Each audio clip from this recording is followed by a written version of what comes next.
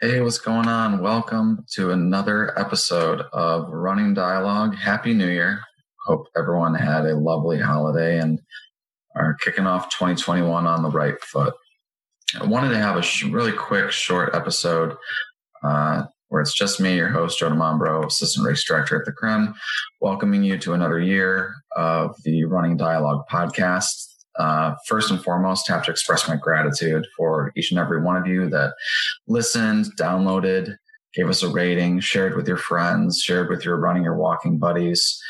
This podcast, we really appreciate it. We had a really successful year, and we are hoping to keep a lot of that momentum going and build an even bigger following and have even more exciting topics and guests in 2021. So make sure you stay tuned, share with others, subscribe.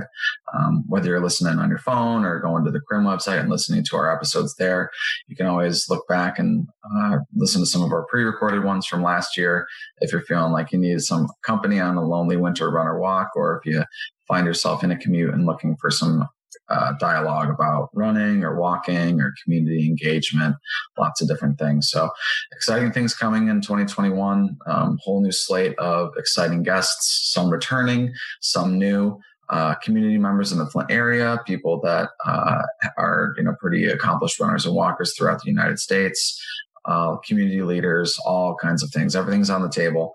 And another goal that we're going to be having for the Running Dialogue podcast in 2021 is going to be hearing more from you. So sending emails, sending messages to us on social media, things like that, whether it's an open question and answer type format, or if it's asking training advice or whatever you want to do. We want to hear more from you and share more of your stories. So more information will be coming in future episodes on how to connect with us and be able to share your story or ask your questions.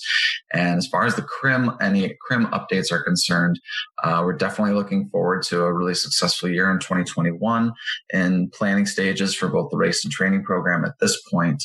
But in addition to some of our more traditional and historically successful programs and events we've held, we're brainstorming and coming up with some really, really exciting ways that we're going to be engaging with the running and walking communities, not just in Flint and the greater Flint area, but anywhere.